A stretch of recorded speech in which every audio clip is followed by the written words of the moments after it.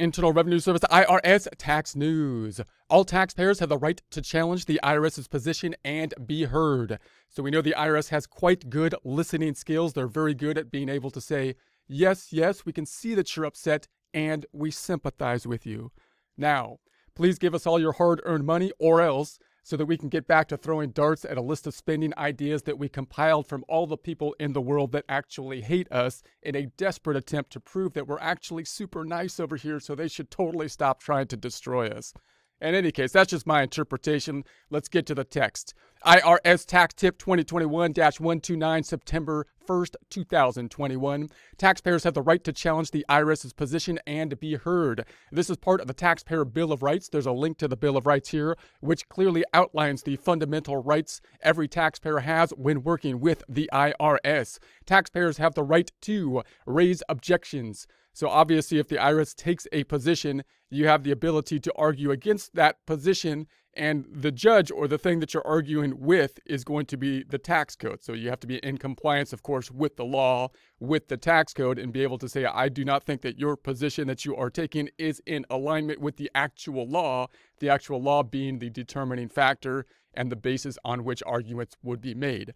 So you can raise an objection, provide additional documentation in response to formal or proposed IRS actions. So the IRS may, for example, look at your tax return and say, hey, I think there's something wrong with it. They may make an adjustment, a proposed adjustment, and you could then agree or disagree with it. And again, your guideline base rule should be the law. The law is the thing that's going to determine whether or not their position is correct or not in accordance with it. So expect the IRS to consider their timely objections. Have the IRS consider any supporting documentation promptly and fairly. So the IRS should be able to consider the objections, and they should be able to get back to you promptly. In other words, you can imagine a situation that if they didn't get back to you promptly, then they could basically indefinitely wait on forever and charge you or compile up penalties and interest, which wouldn't be a good situation. So they're typically quite good at actually getting back to you in kind of the bureaucratic fashion, right? You know, you send you a letter, you send them a letter, they get back to you with a month or 60 days or so on. And so on. So receive a response if the IRS does not agree with your position. So if they don't agree with your position, they're going to say, hey, we do not think that you are correct in accordance with the law. They should explain exactly why they don't agree with your position in accordance with the law, and then you can take it from that point. So here are some specific things this right affords taxpayers. In some cases, the IRS will notify a taxpayer that their tax return has a math or clerical error. If this happens, the taxpayer has 60 days to tell the IRS that they disagree. So if there's a math or clerical error and the IRS is saying, hey, look, something doesn't look like it adds up, we think it should add up to this, we're going to propose that we make this change, and do you agree with it or do you not agree with it? Now, if something said 2 plus 2 equals 4, and we had originally said 2 plus 2 equals 3, then clearly we would be in the wrong in that point in time, and we would really have no basis on which to argue, because clearly 2 plus 2 is 4, so we couldn't really, right?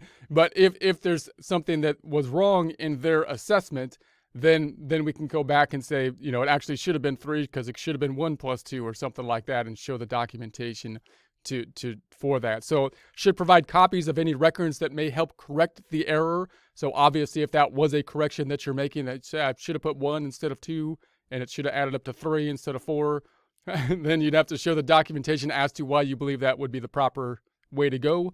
May call the number listed on the letter or bill for assistance. So normally when you get a letter from the IRS, there's usually going to be a phone number on it so that you could call.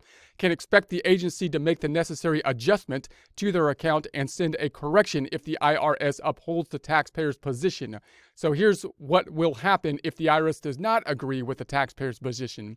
The agency will issue a notice proposing a tax adjustment. This is a letter that comes in the mail, so they can propose the adjustment. This notice provides the taxpayer with a right to challenge the proposed adjustment. The taxpayer makes this challenge by filing a petition in U.S. tax court. The taxpayer must generally file the petition within 90 days of the date of the notice, or 150 days if it is addressed outside the United States. Taxpayers can submit documentation and raise objections during an audit. If the IRS does not agree with the taxpayer's position, the agency issues a notice explaining why it is increasing the tax.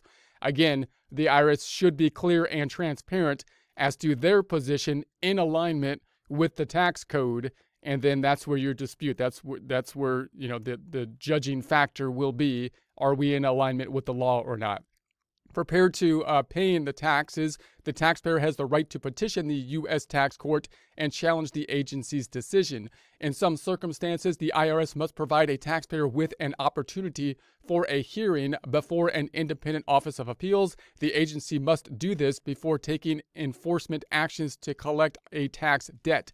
These actions could include levying the taxpayer's bank account immediately after filing a notice of federal tax lien in the appropriate state filing location.